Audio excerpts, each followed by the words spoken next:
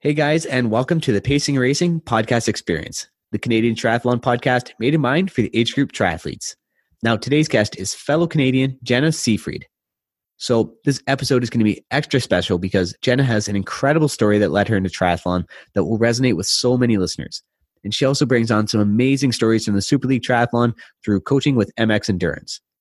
Now, for those who don't know, MX Endurance is a global endurance network of triathletes, coaches, professionals, dietitians, and essentially anyone and everyone to help make your triathlon journey more successful and enjoyable. Now, through MX Endurance, Jenna has had some incredible all-access stories of the fun times, the camaraderie, and the shenanigans that goes on in the amazing Super League, and shines light that it's not only just one of the best triathlon series in the world, but it's also probably one of the best team building and fun experiences in the sport as well. So I'm excited to talk about a number of topics in this podcast today, like how she lost over 50 pounds getting into triathlon, her experiences winning the ITU Long Distance Championships in 2017, her experiences in the Super League, her Ventum Bike Setup, and her nutrition, and so much more. So I won't keep you guys here any longer. Enjoy the podcast, and let's cue the music.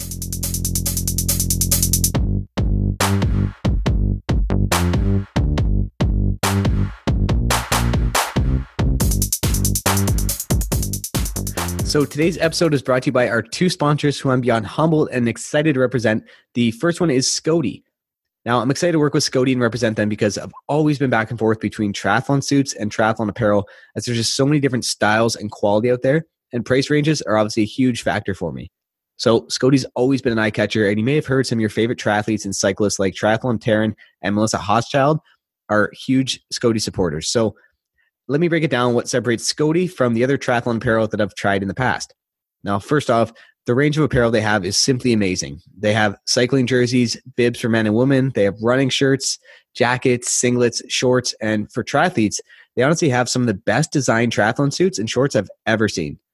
Now, they have designers at hand and can offer custom design apparel, which was another important factor for me because I wanted to create an amazing custom triathlon suit to represent pacing and racing. And they definitely exceeded my expectations. Now, you can see the final product of that by searching my Instagram at pacing.and.racing. It's absolutely my favorite triathlon suit that I've worn yet, and I can't wait to represent it in my 2019 season.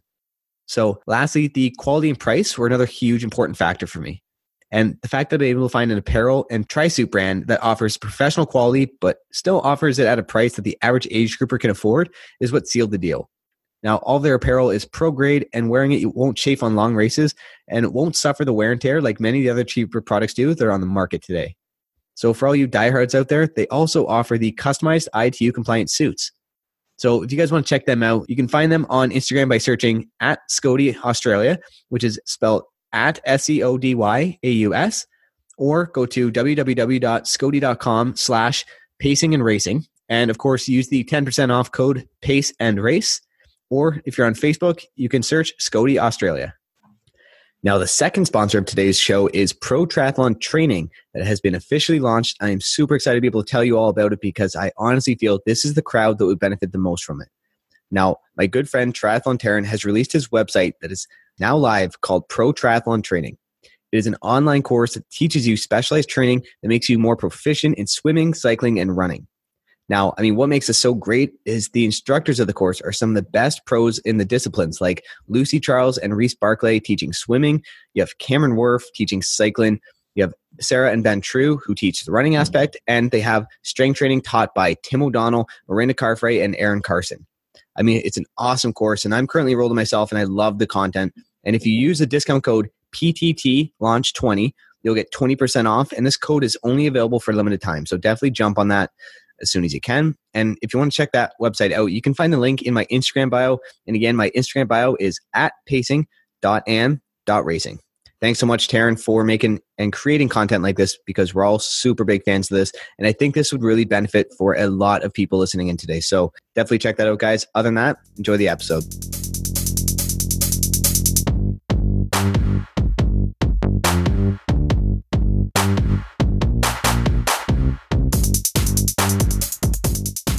So Jenna Seefried, how's it going? Thanks so much for coming on the show. Oh, it's my pleasure. I've actually been listening to you on some of my long rides, so it's nice to actually chat with you in person. Awesome. No, that's good. It's good to hear we have some listeners. So I'm not just talking to myself. Perfect. So we've been back and forth quite a while now, discussing a lot about the Super League, which has honestly been super exciting to talk about. And so we'll definitely dive into all that in just a moment. But I mean, before we do, let's sort of give us a quick rundown on your story that got you into triathlon, first of all. And your background is you lost over 50 pounds and eventually you ended up winning in 2017 the ITU Long Distance Championship. So, I mean, kind of where did it all start and how did it go forward from there? Yeah, so it's definitely been an interesting journey. I got into triathlon about 6 years ago now. And like you said, I was always overweight as a kid. And then once I left school and started working an office job, that did not get better. But one day it was sometimes you have that moment where you realize something has to change. And for me, that was, I was getting ready for work one day and I noticed I had stretch marks on my thighs just from gaining so much weight after school, which was just insane that I'd kind of let it get that far. And that day walked into a gym that was down the street from my office and they happened to be starting a weight loss competition like the next week. So I've always been competitive. I just sucked at sports. So I decided to jump on board with that. And yeah, ended up losing the weight through mostly weight training, not a lot of cardio at that point. And then ended up moving to a small town in Texas where I was just kind of looking for something to keep the weight off and for a way to meet people because I had to wait about 6 months for a work visa, being a Canadian down in the US. So there happened to be a running club that started up there as well. Once again, just kind of happenstance timing with some of these things that all lined up pretty well. And joined the running club. And like many things I do, I kind of jumped in too much too soon. Raced a half marathon about 3 months after I started running. And then started trying to train for a marathon, which was not the best idea. I'll say that. Ended up getting a pelvic stress fracture, unfortunately, which was not the most fun. That's one that you kind of have to stay still for a while.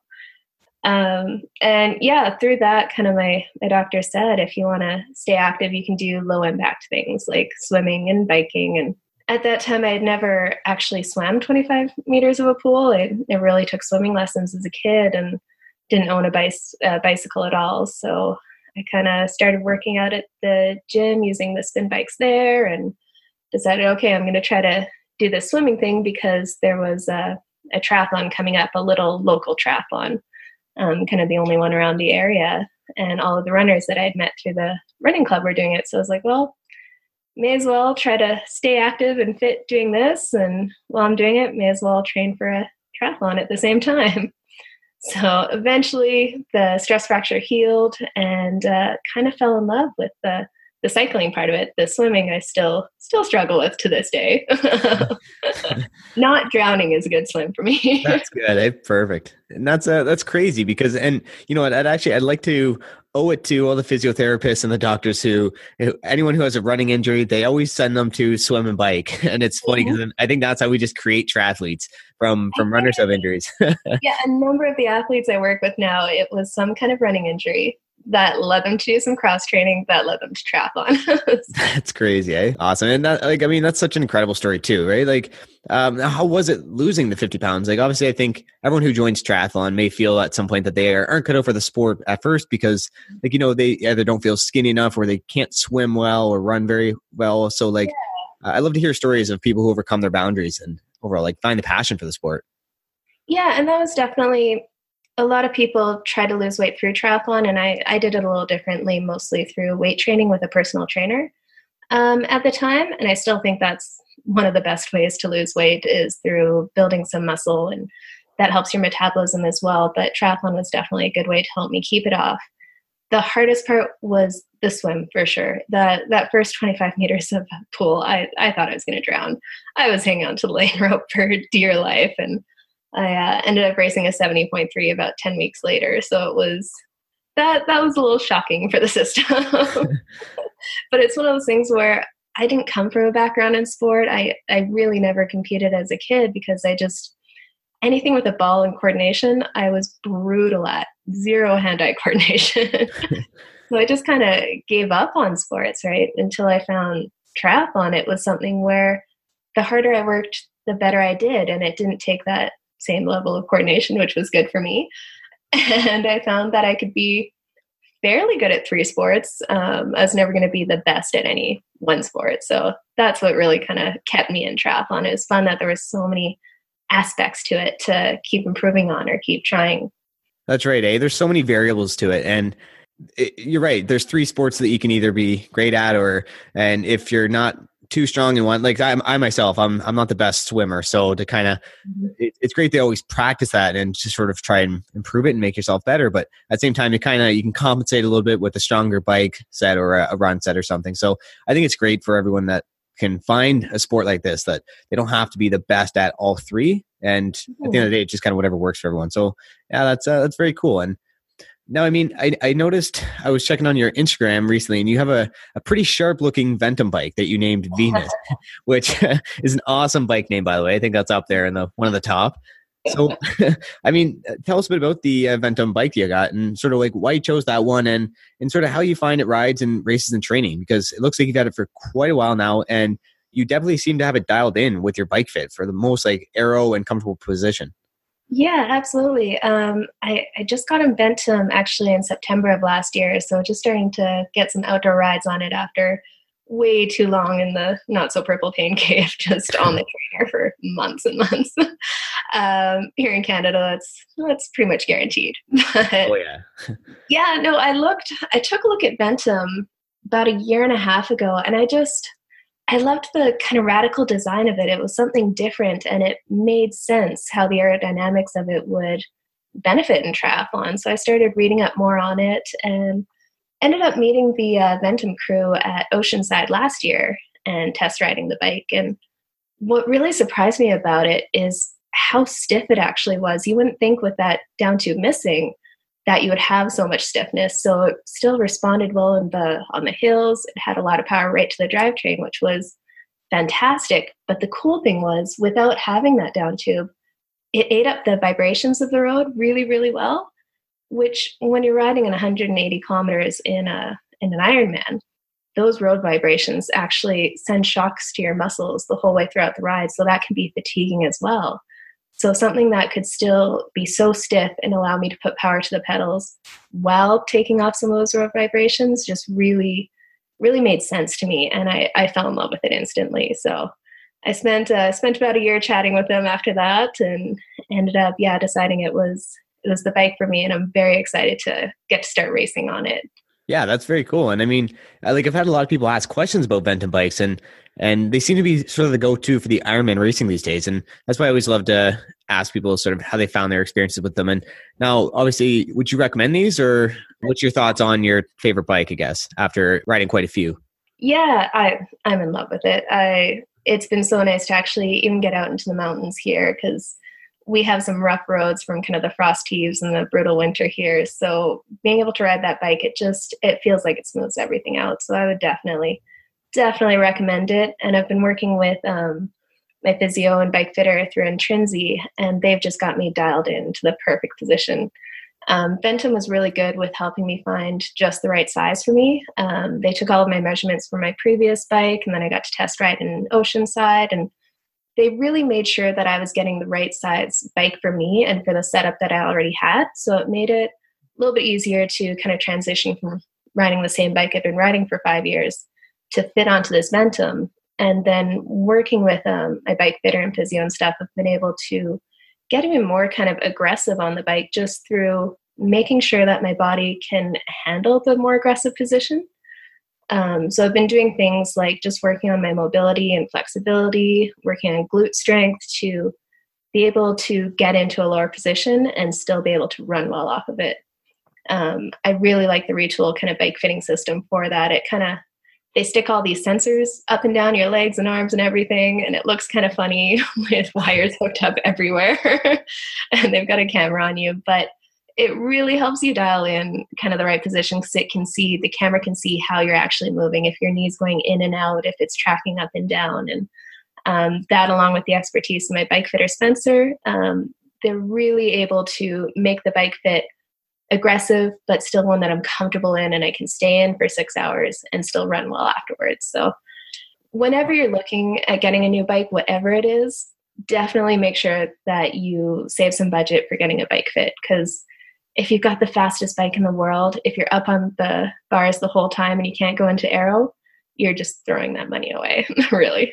It's so true. That's probably the best advice. It's, I mean, half of it is the bike, but the other half is having a proper fit for it and being aero, but also being comfortable in that position. And it's funny that you said that. Like when I always pictured to go get my first bike fit, I always thought it's like, oh, nice. I'm gonna be super aero on it. And we did the assessments beforehand to see like flexibility. And that's when I realized I really didn't have a lot of flexibility for like the aggressive aero position. So when we had my bike fit, it was a lot more aero than it was before. But it wasn't like that sleek aero look like I was expecting. I was like, oh, this isn't. But I guess it came down to I didn't have the flexibility at the time. So it just kind of, it's good because they work with you that you get that aerodynamic, but you also get a comfortable position that you won't like overexert on your hamstrings or something. So I think that's very cool. Definitely. Yeah, you don't want to hop off the bike and feel that your hamstrings are trashed and you're doing that Ironman shuffle right off the bat. And it also just kind of helps prevent injury too. There are so many pedal rotations when you're training for this crazy sport that if you're tracking in the wrong position, you can do some damage to the lower back and the knees if you're not in a good position. Oh, for sure. No, exactly. And as far as the Ventum goes, I'd say they probably wouldn't be allowed in the Super League Triathlon, obviously being more of a triathlon style bike. But I was actually checking on their website and I noticed they had a great selection of road bikes. So I was actually excited to hear people's take on those road bikes because I think those would be allowed in the Super League. So that's definitely something to keep an eye on as the year goes on going into Super League. Definitely. Actually, Nathan Killam was racing in Super League in Singapore on the new Ventum road bike. I think it was one of the first of the Ventum road bike that were actually out on the race course. They just released it. So it was very cool to see him riding Ventum around the course there in Super League Singapore.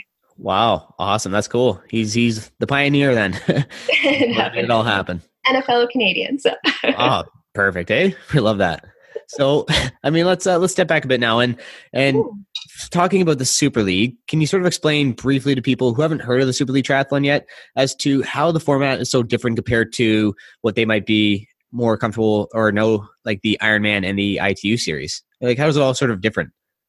Yeah. So Super League is something just radically different from triathlon as we know it, especially as age groupers where most of us are focused on kind of half Ironman and Ironman distance triathlons. Super League, they're kind of taking triathlon racing from the professional level down. So it's really meant for a viewing audience to see triathlon in a very exciting and dynamic way. And these Super League races, what they do is they've made these triathlons super, super short. So usually you're looking like a 300-meter swim, 4K bike, 1.5K run. So it only takes about 20 minutes for most of these races. And then they have different formats. So some of them, they do 3 super short triathlons with 10 minutes rest in between, but they mix up the orders. So you might be going swim, run, bike, swim, run, and just trying to see who's the strongest triathlon overall. You should be able to do these sports in any order and still be successful. So it really kind of turns the sport on its head a bit. And then you have other ones where you're doing swim, bike, run, swim, bike, run, swim, bike, run 3 times through to get that endurance aspect to it too. And then they throw in all sorts of crazy things to mix up the race, like short shoots. The first person out of the swim will get to take a shortcut, so they have a little bit more of an advantage. So that motivates these athletes to kind of sprint for the line after each of the disciplines just to make the racing more exciting, which is very cool because I love Ironman. That's the distance I love to race, but it's not fun to watch. So it really kind of takes triathlon and makes it so that the everyday viewer, someone who's not into triathlon, can take a look at these races and be like, that's pretty entertaining. They can sit down and watch for an hour and see what kind of triathlon's about, which is kind of a cool way to grow the sport. And what they're doing different from a lot of the other triathlon races is they're getting the audience really engaged in the professionals and the athletes who are racing this. So you almost want to root for people, whether they're your countrymen or people who you just find entertaining or inspiring. They really kind of showcase the personality of the athletes too, which makes it a lot more fun when you feel like you're rooting for someone or cheering for someone specifically. Then you get a little more invested in the races, which makes it very cool.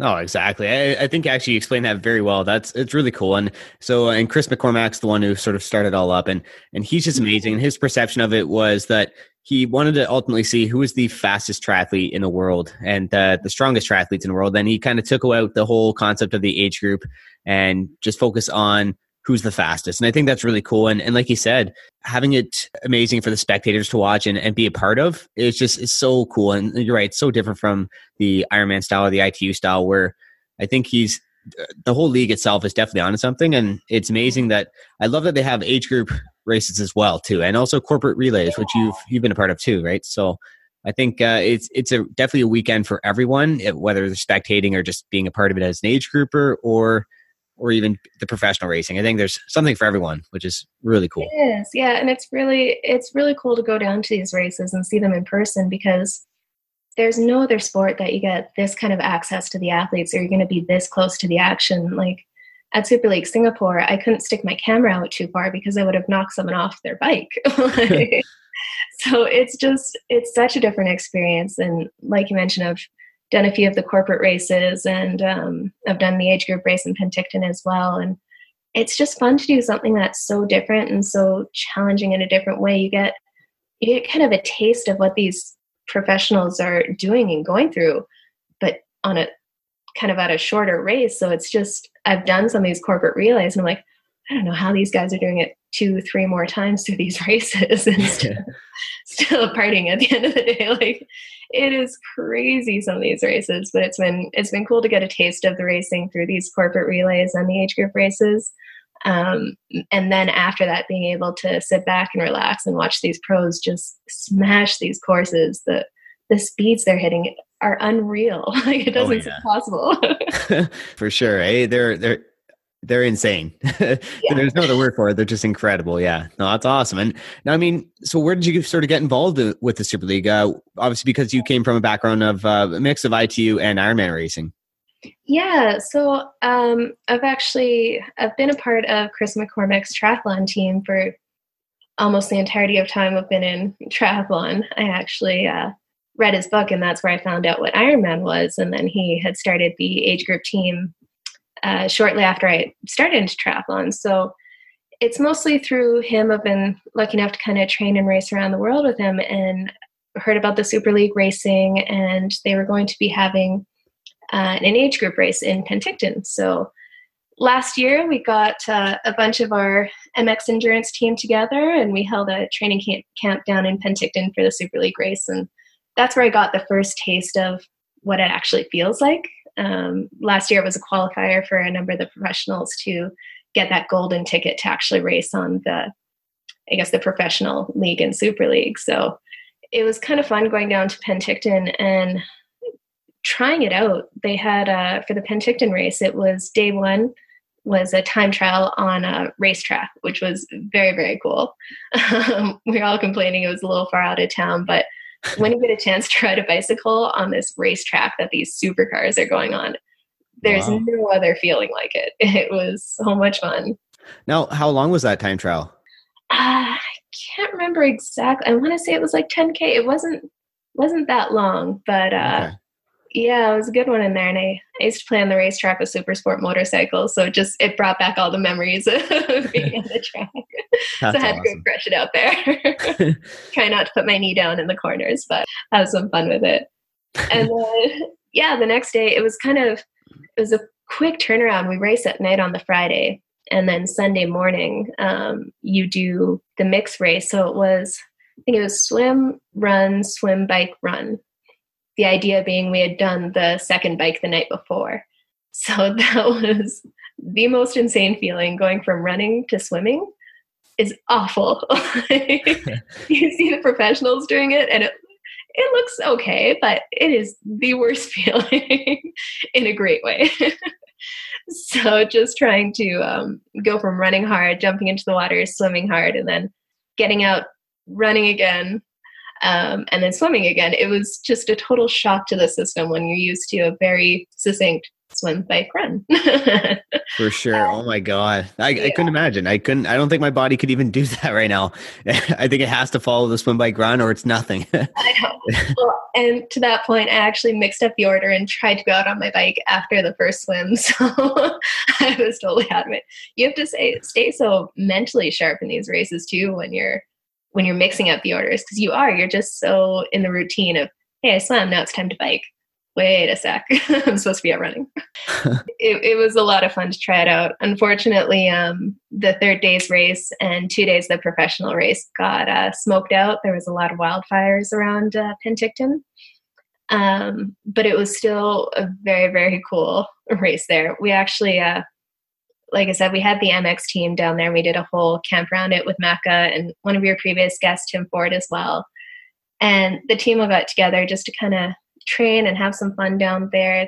These camps with MX are just awesome because it's a group of people that likes to train hard, but also have a good time too. So we did things like barbecues. We had a couple talks on kind of race formats and how best to attack it. And then on the last day, unfortunately, the last day's racing got canceled because of the smoke.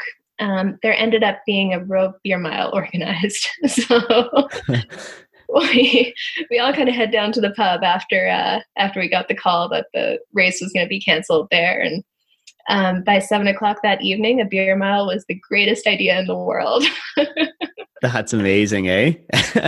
That's awesome. And I mean, obviously being like so close with the MX Endurance, you guys are present at a lot of the Super League races. So, I mean, you obviously have some pretty funny or pretty crazy stories. Cause I mean, just by talking to Tim Ford, it's like, he's hilarious. And I can imagine him letting loose a couple times. So it'd be pretty funny to see. So let's talk about that. I saw a video that you guys were on that golf cart. So what happened there? What was the experience there? Yeah. So the third day was canceled in Penticton because of the smoke. And like I said, we were all sitting around a pub, and I think Nathan Killam, the Canadian I mentioned before, was kind of the instigator of this beer mile. He's a beer mile champ. So we the race director ended up getting us some golf carts from the resort down the street, and we all pile in. I think there were like 6 or 7 of us on each of these golf carts just like hanging off the sides. And the video I sent you had some familiar faces, the Schofield twins, one hanging off the side, one in the back, and Ollie Turner, the Pride of Jersey, was the one driving with the megaphone. And so we all had a good time and rode down to the beer mile. And it was actually fun. We had a fair few people actually out on the course racing the beer mile, which was a lot of fun. And then Macca was live streaming to the MX Endurance team the race going on and announcing it, which was a lot of fun. So it's just such a cool team in that respect where, okay, things didn't go right. We didn't quite get in the training we wanted. We didn't get to race the last day. So let's make the most of it and go have some fun.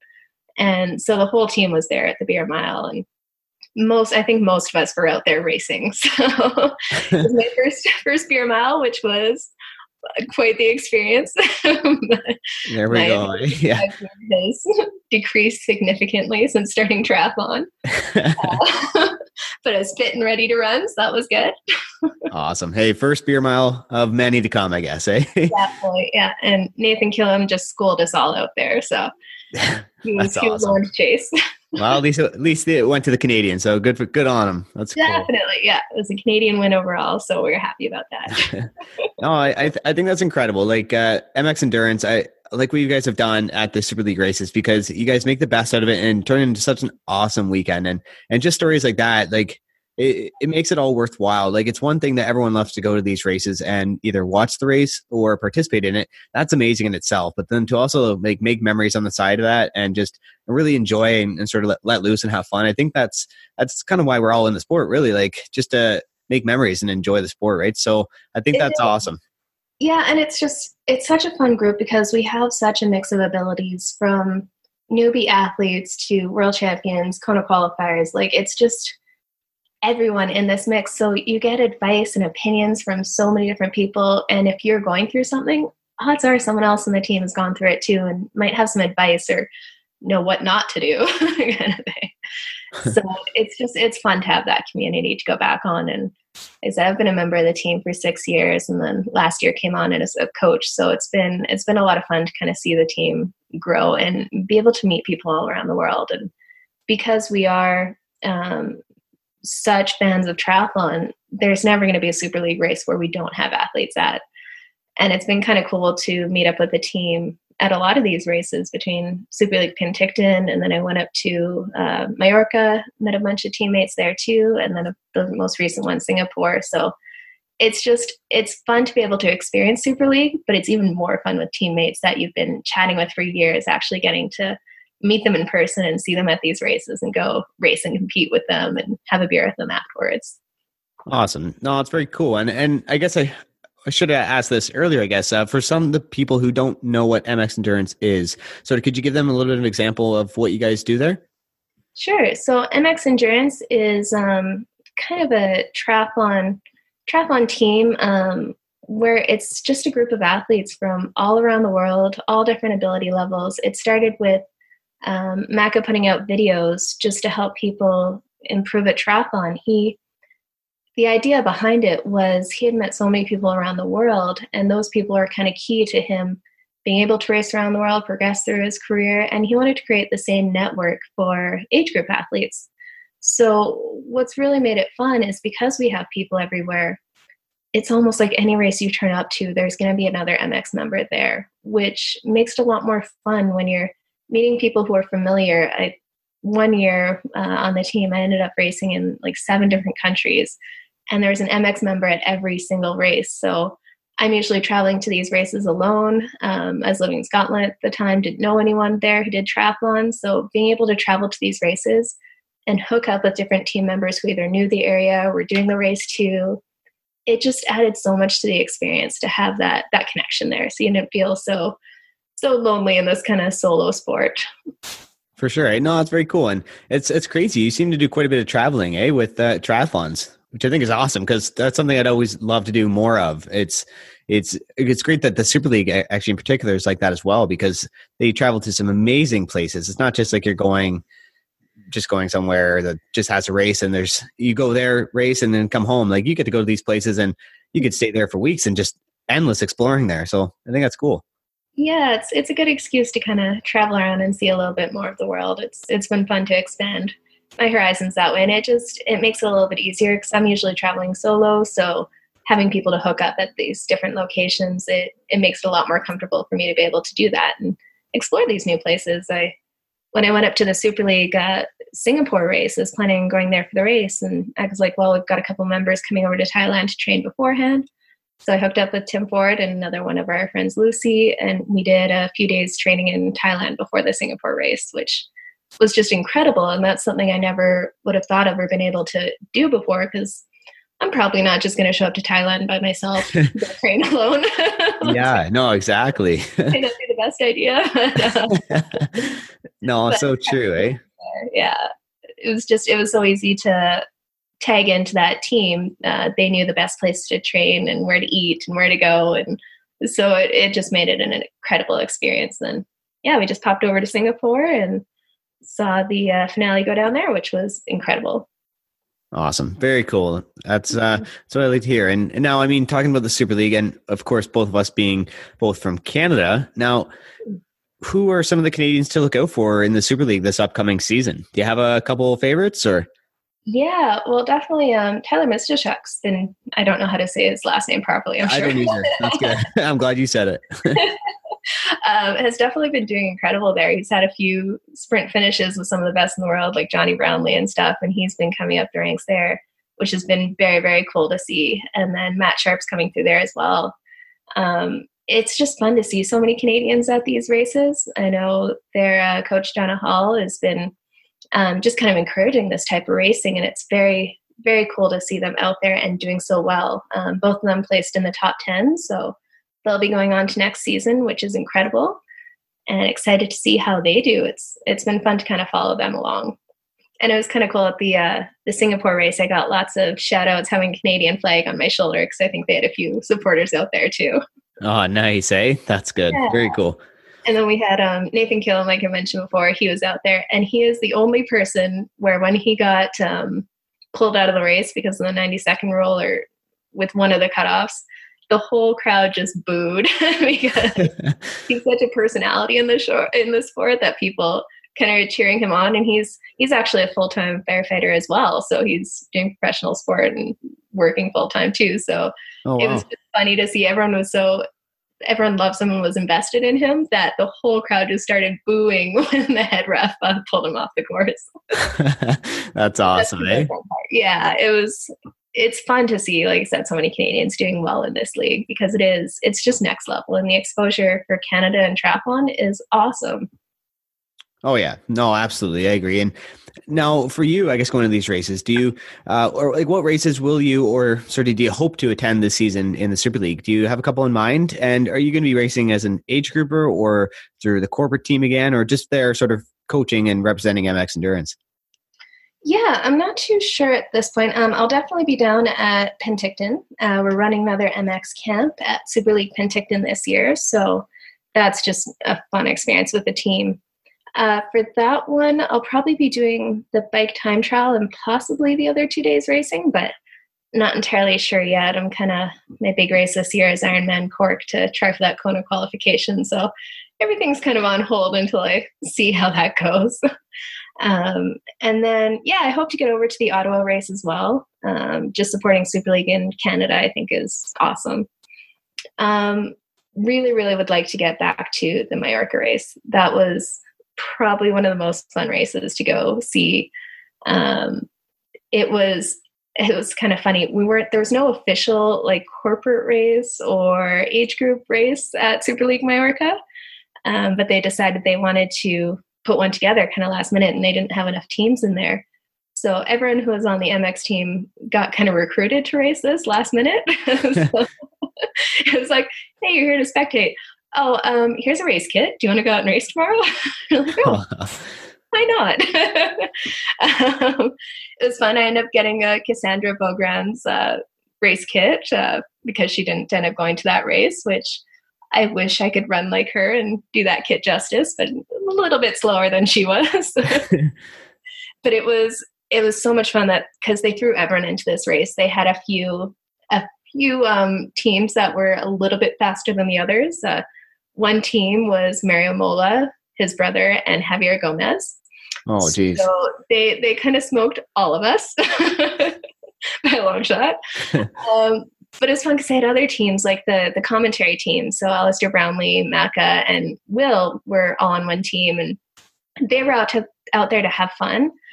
And myself, I was on a team with John O'Hall, the Canadian coach there, and then Stuart Hayes, who's a previous Olympian, and they just kind of threw us all in there, and everyone was out there to have fun. It was such a different feeling than most races. No one was going for a top performance or really trying to win. You're all out there just to have a good time because it was so last minute. And there turned out to be some kind of dirty race tactics out there on the course, which made it pretty entertaining to see in person. We had Macca tackling people on the sand so that they didn't beat him into the water. And then one of the commentators, MG, who's on site doing the commentary, he was on his bicycle trying to block Alistair Brownlee from getting in front of him. So he was holding him back that way.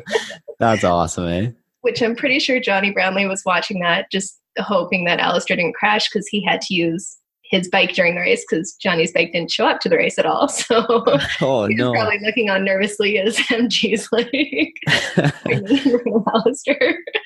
And then during the run handoffs, it was like a dog pile of people trying to block each other from getting timing chips. Timing chips were being tossed over to other athletes. And actually, halfway through one of the races, my swimmer, Stuart Hayes, got recruited to another team. So I'm running back to hand the timing chip off to him, and I see him running the other direction. Oh, okay then. So I ended up tacking on to another swimmer, and they became part of our team and several others. That's hilarious, eh? So needless to say, it was an eventful time. It was, and it was so much fun because just everyone was out to have a good time. No one took it too seriously, and it was just such a different atmosphere than you usually see at races, where all the age group athletes are kind of keyed up, ready to go, super competitive. Everyone was just like, let's have fun and then go watch the professionals duke it out like hardcore. Yeah, no, that's very cool. And that's, I think that's something that I hope to see more at future races, because that's, like we said earlier, that's just what it's all about, and just having fun. And that sounded like a a pretty crazy time, and a lot of awesome stories. Yeah. No, that's very cool. And so you mentioned the Penticton camp that you guys are running. So sort of to those who haven't seen that yet, what's that all about? Yeah, so we did this last year. We had myself, Tim Ford, and Mac out there running the camp. And we got together a number of the MX athletes. And kind of the cool thing is the camp's open to everyone. You don't have to be an MX athlete to join. But what we do is we have a couple different options, whether you're looking to race on the weekend. Then it's a lot more technique focused, transitions, talks on how best to approach the race. And then there are options for people who aren't racing and just want to get some good training in during that week. And Penticton has so much history in the sport of triathlon that it's kind of cool to check out some of these courses where the Ironman was run for years, where the world champs were. And there's so much good riding and racing around there, because the sport of triathlon has been a big part of Penticton's history, that they really kind of embrace the sport and when a triathlon's in town. So it's a lot of fun to get our members together to meet in person. Like I said, we race together, we train together. Last year we did some fun things in between when it was looking like the smoke was getting too bad to do as much training as we wanted to, just due to health risks. We ended up going and doing the canal float. So rent a bunch of inner tubes, float down the canal with a couple beers in hand and have a good time, just kind of chatting. And we said we were working on our efficiency in the water and hydration. It was more just some team bonding, right? That's it. Yeah, it was a good time. And then there was a bus ride back to the start of the canal float, and we're all singing at the top of our lungs to show tunes and stuff. Like, it's such a good group of people where, like I said before, there are people who want to go hard and who are aggressive in winning these races. One of our athletes was actually the fastest over the Super League weekend.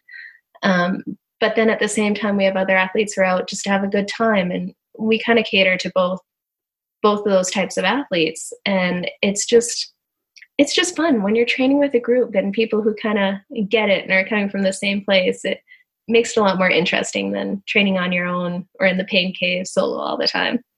No, exactly. And I mean, obviously you have a whole weekend of a camp dedicated to this, but I mean, if you were to give some brief advice, I guess, on to basically coach someone to train for a Super League, on how they should prepare themselves for a Super League race weekend in the age group category, is there anything that you would kind of recommend? Like, should they be focusing work in maybe like the heart rate zones 3, 4, 5, or should they like practice like triple brick sets? And like you said earlier, doing like a swim to run to bike to swim or something like that. Any advice on that?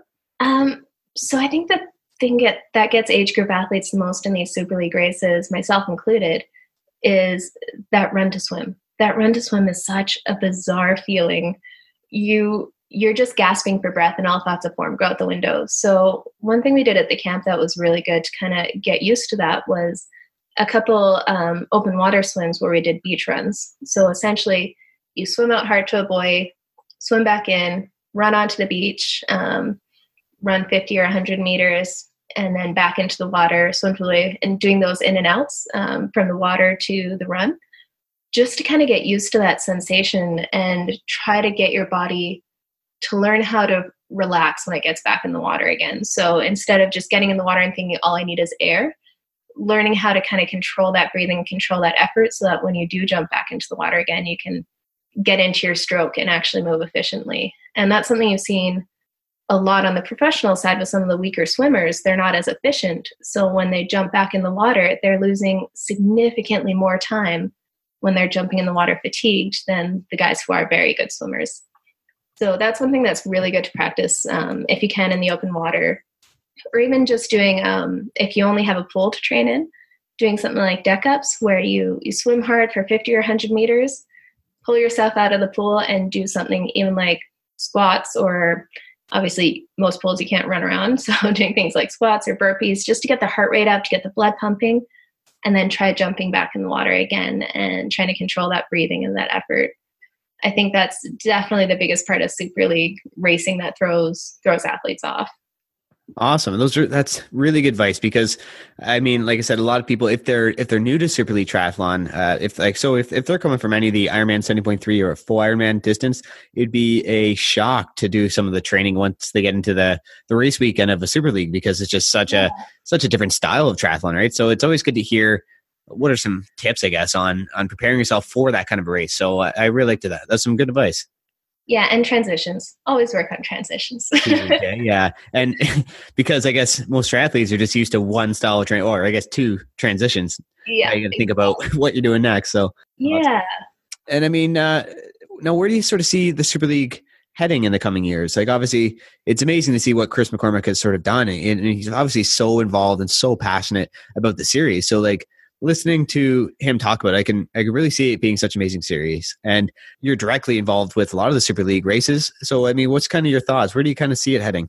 I really see it expanding. This year will be interesting because a lot of the athletes are kind of going after their Olympic qualifications this year. So that's the main focus. But the cool thing with Super League is that they have an agreement with the ITU so that they're not going to overlap each other or make things more difficult for each other, kind of a partnership to work on the race season together. But I definitely see Super League expanding to more races, and I think the ITU calendar is going to start to get a little shorter, and Super League will have a couple more opportunities to increase the number of races they have.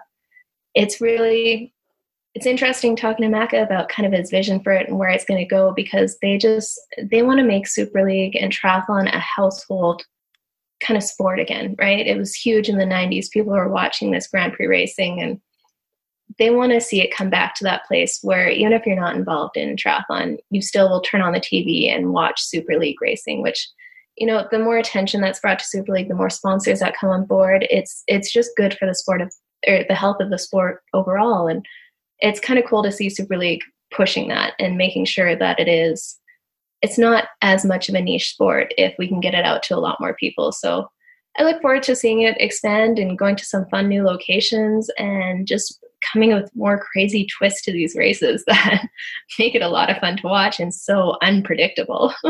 Yeah, no, it's true. And actually you brought up a good point there. And I spoke to quite a few of the Super League triathletes lately, and their obviously number one priority is getting the qualifications to the 2020 Olympics and sort of working their schedules around that. So I'm curious to see how the Super League sort of handles that, because I guess that'll happen basically every time there's the Olympics on, that they'll have to sort of juggle around those kind of races. So I'm curious to see how the Super League will adjust their schedule, or what's going to happen with the athletes. Are some going to miss a couple races, or are they going to be races changing on different dates just to sort of make it more balanced? I'm curious. It's interesting. Yeah. So right now like I said, they have an agreement with the ITU so that they work out the calendar kind of together, so that they're not going to impede the athletes' Olympic bids, which is awesome. So they're not going to try to overlap weekends or anything like that. So the athletes who are either get their qualification early, they'll probably be more likely to do Super League races, I would assume, just because they have that out of the way. Mm-hmm. But Super League is still run kind of in the off season of the ITU triathlon. So it's a good way to just kind of race off your fitness at the end of the year, and then a couple good races to kind of remember how to race again in the new year, with things like Singapore, the finale, where the athletes have had their downtime, had their off season. Now they're starting to ramp up to race again. So it's cool that they have that agreement so that they're not battling against each other, because a lot of these athletes are in the ITU circuit. So they want to be able to do both, which it's cool to see them out on both circuits. Yeah, no, exactly. 100%. And I like that they've came to an agreement, because that's the last thing you want to do is sort of step on the other one's toes. So it's great to see they're working together. I think that's great. And now, I guess speaking through all three series racing, so between the Super League, the ITU, and the Ironman racing, is there one race that is still on your bucket list that you've really wanted to do but you haven't had the opportunity to do yet? Kona. Kona. Yeah. It's true. Yeah, I'm definitely. So I've finished one Ironman before, and I got very close in that one. That was my first one, and ended up third. That had a bike mechanical where my seat post screw kind of failed, and spent about 10 minutes on the side of the road trying to fix that, and ended up losing out on that Kona spot by about 12 minutes. Wow. So close. But yeah, so that's kind of my goal this year, heading up to Ironman Cork to try to get that Kona qualification and race that, because that's what inspired me when I got into triathlon. Like I said, I found out what Ironman was reading Macca's book. So obviously there was a lot in there about Kona, and it holds this appeal because the best of the best have raced in there, and it takes a lot of commitment and just getting the best out of yourself to be able to qualify for Kona. So I like what that represents. Just if I am able to do that, then it's shown that I've put the best of myself out there. I've raced hard and given it my all. And yeah, if I'm lucky enough to qualify, then it'll be very cool to experience it in person after seeing it for so many years on TV. Oh yeah, no, absolutely. That's amazing. And obviously we're going to be rooting for you then come Ironman Cork. So when is that race? It's June, I think 23rd. Yeah. Okay, June 23rd. All right, so we'll be rooting for you for there because we want you to get that Kona spot, because I think you're right. That's probably the number one bucket list race, I think, for a lot of people. So it just has this mystique and this appeal to it. I have to get over there. I'm not allowed to go to Hawaii until I qualify. For sure. Cool. And I mean, let's kind of let's switch it up now, and let's talk about some more tips, I guess, for the age troopers and the triathletes, sort of going from there. Now, I mean, looking over to I guess either the 70.3 or the full Ironmans, when it comes to nutrition, so did you have a go-to strategy for like carb intakes or like sugar and electrolytes or fluid, or sort of what's your process, I guess, for both the 70.3 and the full Ironman? Yeah, so both are pretty similar. I actually got this from my own coach, Lucho. I don't have a nutrition sponsor because I don't use a lot of the triathlon nutrition out there. What I like to do is I take straight maltodextrin. It's something you can get at like supplement or bodybuilding stores and stuff. It's just straight sugar without a lot of flavor. It doesn't really taste like anything. And I kind of super concentrate that into a bottle with something like a Noon tablet for some electrolytes in there. So it keeps it pretty simple. I don't like chewing when I'm trying to go hard on the bike. So something I can just sip on the whole time works well for me. And it lets me get in a ton of calories without any stomach upset, which is the important part. Something that I use and what I tell most of my athletes as well is around like 50 to 70 grams of carbs an hour seems to be the sweet spot for most athletes, to the point where they can get on a significant amount of fuel on the bike and then be able to run well afterwards. So with nutrition, it's tough because it is so individual. It's something that you absolutely need to test out in training, something that works perfectly for me. And as you've seen talking to professionals on your podcast, may not work for other people, and everyone has wildly different fueling strategies, from chocolate bars to sports supplements to eating peanut butter banana sandwiches. Like, I've heard all sorts of things. So for myself, I just like to keep it simple, straight liquid nutrition with maltodextrin and like a Noon tablet for electrolytes. And then on the run, I pretty much have the same thing. I'll have a super concentrated bottle of maltodextrin that I'll carry with me for the first half. And then the second half of the run, whether it's Ironman or half Ironman, it's all Coke and water. Cannot go wrong with Coke and water. It's just a caffeine, shot of sugar. And the one caveat with Coke and water is once you start, you cannot skip an aid station. It's so fast burning that you have to keep taking it on every aid station, or else you'll bunk pretty quickly. Oh, that's cool. That's good to know. And now I'm just trying to picture, so like your bike setup. Do you have like a couple water bottles all with the same sort of mix? Like, do you have like 3 bottles, let's say, or sort of how many bottles do you keep on your bike? Sure. So one of the cool things with the Ventum is that the top of it's actually a water bottle, kind of. So it's built into the bike. So I think that holds about 1.5 liters of water. Wow. So I'll have that. And then I also have a between the arms bottle. Ventum has nowhere where you can stick water bottles otherwise. Yeah. And that's actually shown to work very well aerodynamically. So what I do is I super concentrate my mix on the front bottle. And then I usually use an aero bottle that has a little a flap I can open, so I can add more water into it. So I'll fill the main part of my bike with just water. And then between the arms, I'll have super concentrated nutrition for the whole race. And then as I hit aid stations, I'll just grab water bottles and refill my bike splatter, and then refill my my between the arms water bottle as well, which slowly dilutes the concentration of the nutrition I'm taking in, and just kind of keep sipping on that as I go. And because I've tested this out a few times and I do it in training so often, I don't have to worry about taking in a specific amount at any time. I just kind of listen to my body through it and how much I'm going to take in. So I know I can feel if I'm starting to take on too much nutrition, then I'll focus on water for a little bit, let my stomach settle down, and once it feels good again, start sipping on nutrition again. So it's something that if you get a feel for how much your body can take in, works very, very well. But if you try to take it all too quickly, it's very, very concentrated, and that won't leave you feeling too good.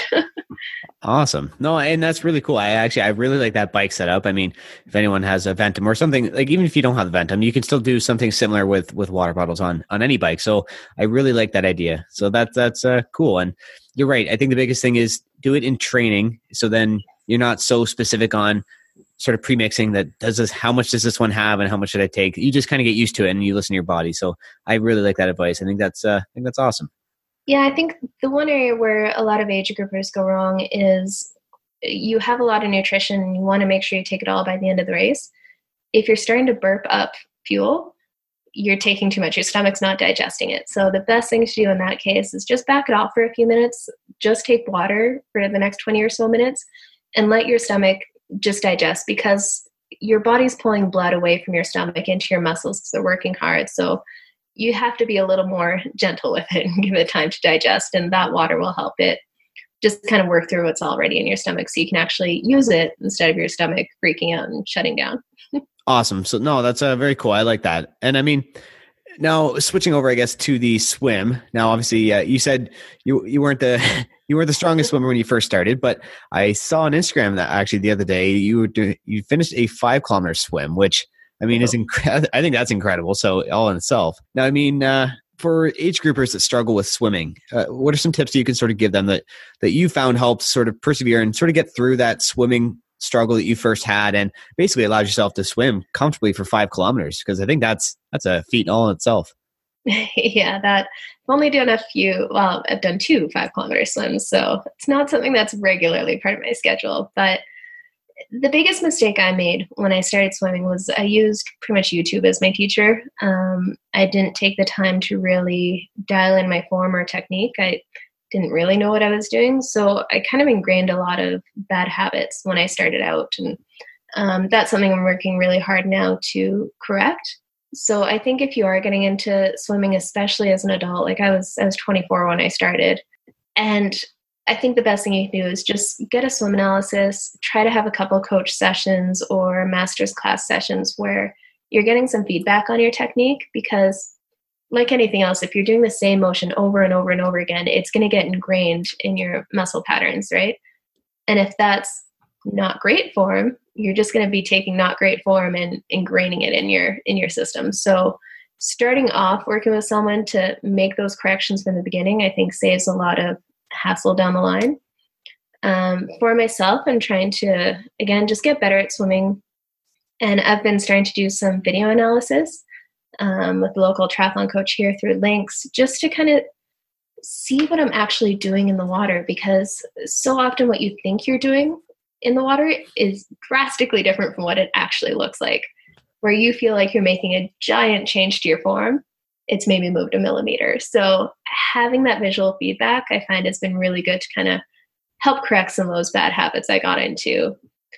As for getting the distance and getting to 5-kilometer swims, it's really just consistent build up. So like anything with the swim, bike, and the run, just build up slowly. I started off with just trying to make it 25 meters across the lane without freaking out, because that really made me nervous in the beginning. And using some of the tools that are available, things like pull buoys and snorkels, just to try to get more comfortable in the water and build up that way so that you're not freaking about trying to breathe is the big thing. So build up slowly, try to get some coaching in the beginning just so that your form can not be terrible and you have something good to build off. Perfect. I really like that advice. I think a lot of people would actually benefit from hearing that because I think, it's between, I guess, either the run or the swim that people either struggle with the run coming into triathlon or they struggle with the swim. It tends not to be the bike for whatever reason, but yeah, so I think a lot of people struggle with swimming. So I think that's great advice and just do it gradually. And like you said, the swim analysis and swim coach, I think is essential. So you don't ingrain bad habits early on. So very cool. Yeah. And, I mean, similar question, I guess, for running, because obviously you've done both the 70.3s and even a full Ironman. So I guess, how would you recommend age groupers jumping from the 70.3 distance where a lot of people may be comfortable at, or that's even might be a hard feat in itself, and then to jump up to the full Ironman? That's basically, it would take a lot because you're basically doing the full marathon instead of a half. And there's just a lot of biking, a lot of swimming beforehand. So do you have any sort of tips on jumping up safely without sort of being more prone to injury by overtraining? Yeah, so I'm a huge proponent of kind of zone 2 training or mathotone training. That's what I started doing when I got into triathlon, because I kind of went from starting triathlon and just over a year later did my first Ironman. And my coach was really good with forcing me to build that aerobic foundation.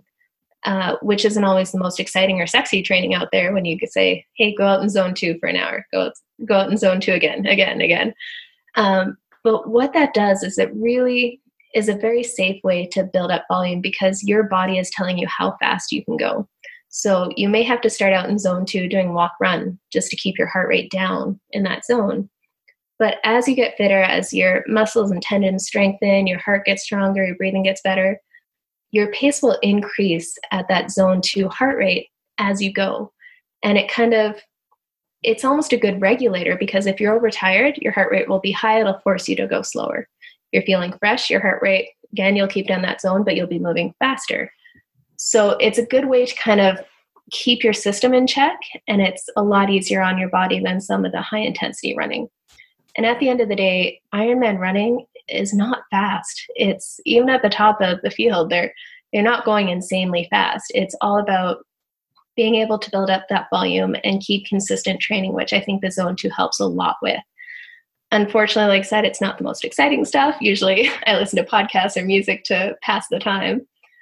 But I think that's definitely the safest way to kind of build up that volume. And in order for that run to actually be able to work, you have to have a lot of bike strength. So you need to get fit enough on the bike where the bike doesn't hurt your run as much as it does other people. Yeah, no, perfect. I like that. That's a really good advice. And I'm hearing lots more about the zone training and zone 2 specifically. So I'm glad you touched on that because that's something that I do want to start trying myself. I know I have a couple training partners that I work with, and they're in the midst of zone 2 training right now. And it's funny because we always joke because we've always compared stats, and then now to see him doing the zone 2 training, it's like, wow, you're going really slow. But I mean, I guess that's sort of the purpose, right? Like build the foundation and build the structure up. So we're excited to see the results because it takes a while, but I guess it's proven to work really well. So that's cool. And if you're trying to increase distance safely, I think that's a good way to go. And that's how, I think it was Mark Allen did that zone 2 math training as well. And he used to talk about how at the beginning of the season, everyone was just crushing him in all of the workouts because he was moving so slowly. But as he progressed through the season and got fitter, that pace increases and increases to the point where he's still cruising in a very aerobic zone, but running past everyone because he's built that foundation. And I've seen myself over 2 minutes per mile off my pace just off of zone 2 running. So I'm still running comfortably, but just a lot faster, which is, it's cool to actually see it happen to yourself, to know it works. Yeah. It's been a good progression. Awesome. No, that's really cool. And I appreciate that advice. I think a lot of people can resonate well with that. So, I mean, let's kind of finish it off there. And I mean, let's, if you're up for it, we'll do the 1 minute Q&A fire round and see how many questions we can get in 1 minute. If you're up for that. Sounds good. Let's do it. All right. So I'm going to start the timer here and we'll get started. So what is your favorite race distance overall? Ironman. Love the long stuff. Perfect. What's your go-to pre-race breakfast? Ooh, usually oatmeal with peanut butter and maple syrup and an egg. Oh, nice. And what's your favorite Super League course? You know what? I loved the Super League Singapore bike course. Super technical with the chicane and corners, and that was a lot of fun. Beauty. And what's your best or easiest discipline for you between the swim, bike, and run? Probably the bike. Awesome. And who is your favorite Super League triathlete for both the male and the female side that you might expect to win next season? Oh, like who's up and coming? I'd say Taylor Spivey was really exciting to watch this year. I think she's definitely going to make some headway there. And up and coming on the men's side, Tyler Mislachuk has really been tapping that door. It'd be him or Hayden Wild. Of course, he's shooting up the Super League ranks. Oh, yeah. No, absolutely. Good picks. And then the most beautiful place you've traveled? Probably Thailand. That was gorgeous to train in. Awesome. Oh, very cool. And then last question, who's your biggest influence in triathlon? I'd have to say Maka. Yeah, he's been kind of a mentor to me since I got into triathlon. It's been fun to kind of train and race around the world with him. Awesome. Very cool. And I guess, you know what? I always ask this one, so I can't not. Now, do you use Zwift or do you ever do any Zwift racing? I've used it on and off. I haven't done any Zwift racing, but honestly, usually I'm using like Netflix or watching movies when I'm on the trainer. Awesome. No, it's perfect. And a lot of people do that too. That's funny. Some people swear by Zwift and couldn't do anything else. And then other people, they have to listen to a podcast, listen to music, or watch TV, something. So that's cool. Either way works. from awesome. Being the trainer so long. Yeah. Well, awesome. I mean, that's a wrap. So obviously I can keep going all day, but sure, you got a busy rest of the day planned, so won't keep you here any longer. But who are your sponsors this year? And do you have any sort of training partners or MX partners you want to give shout outs to? Sure. So this year, lucky I've been supported by a few companies that are helping me kind of reach this crazy Kona goal. Obviously, we talked about Ventum, Triat Multisports, my local triathlon store here. Cranked Bike Shop is getting Venus all dialed in this year. And just hooked up with NB Wheels, so I'll have some fast race wheels this year, which I'm so excited about. And then a lot of the companies I work with are just kind of around recovery, because for me to do my best in the sport, I have to be able to move well, and I don't have time to train more, so I have to make sure I make the most of the training I am doing. So Intrinsi kind of does my physio and bike fitting. Jeff Hughes, my fascial stretch therapist, and Peak Health does my chiropractic. And then always have to give a shout out to my coach, Lucho. He's actually from the Endurance Planet podcast, but he has, I had to convince him to work with me in the beginning, but he's been my coach since the beginning here when I came to him and said, I've done one triathlon, I want to do Ironman this year. And he's definitely, been there through all the ups and downs and pregnancy and everything. So he's been awesome. Awesome. That's amazing. No, very cool. And I mean, so for those who don't already follow you out there, sort of where's the best place they can sort of find out more about you and follow you? Sure. So I'm all over Instagram all the time at Jenna-Caer. And that Facebook or my website is jennacaer.com. Luckily, my parents gave me a unique name, so it makes it easy for social media names. All Jenna-Caer. That's true. Awesome. Hey, that's perfect. And I mean, thanks again for coming on the show. Obviously, I had a lot of fun and love talking to you about the Super League. You have a ton of incredible stories and it was a lot of fun. So appreciate that. Yeah, it was a good time. Always happy to chat with a fellow Canadian too. For sure. Yeah, that's what makes it, eh? Perfect. So, I mean, other than that, definitely we'll have you on the show again, talk lots more about the Super League as the series sort of comes forward. So we're looking forward to that. And obviously, best of luck with Ironman Cork. I think we'll all be rooting for you. Thank you so much. Have a good one. Awesome. Take care. Bye. Well, guys, there you have it. Jenna Seefried has such amazing tips and stories, and she's just incredible with everything she's involved with in the Super League. Now, thanks so much for sharing all that, Jenna. And I'm so glad we can have you on the show. Now, guys, if you want to hear more podcasts like these, then hit that subscribe button, and you can follow me on Instagram at pacing.and.racing. And you can also check us out on YouTube by searching Pacing Racing.